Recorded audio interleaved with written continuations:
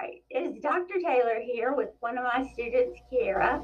Today on this podcast, we will discuss how a family can tell if a child care center is safe and supportive for their child.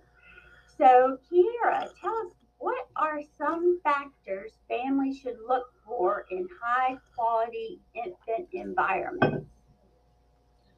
Some things parents should look for is the classroom size. Make sure the teacher ratio is being abided by. They should look at the furniture in the classroom. Is it the child size furniture? Is it adult size furniture? Toys should be developmentally appropriate for the age and ability of the children in the room. And the classroom should also have defined spaces. Okay, thank you. That sounds great. Well, let's look at toddler learning. How should effective teachers design classrooms to encourage toddlers learning? With toddler learning, you should have designated areas like activity areas. Something like a dramatic play area helps support developmental skills that they need to learn, like social emotional and how to get along and play with others. Other activity centers, like a reading area, can help them develop their literature skills.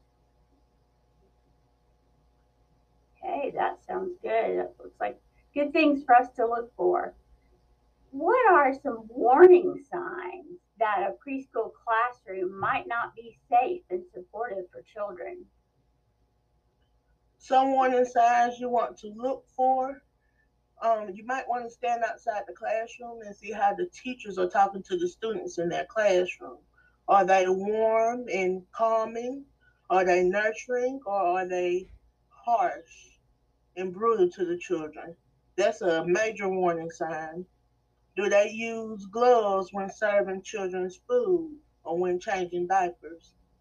Are there any books in the room for the children to read, or are the teachers reading books to them?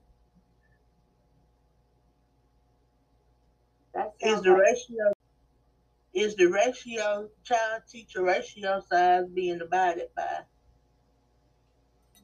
That's all. okay. Well, Kiara, you really shared some good signs for us to look for and some ideas to help us decide when a child care program is safe and supportive for a child. I appreciate that. That was good information. So thank you for sharing with us today.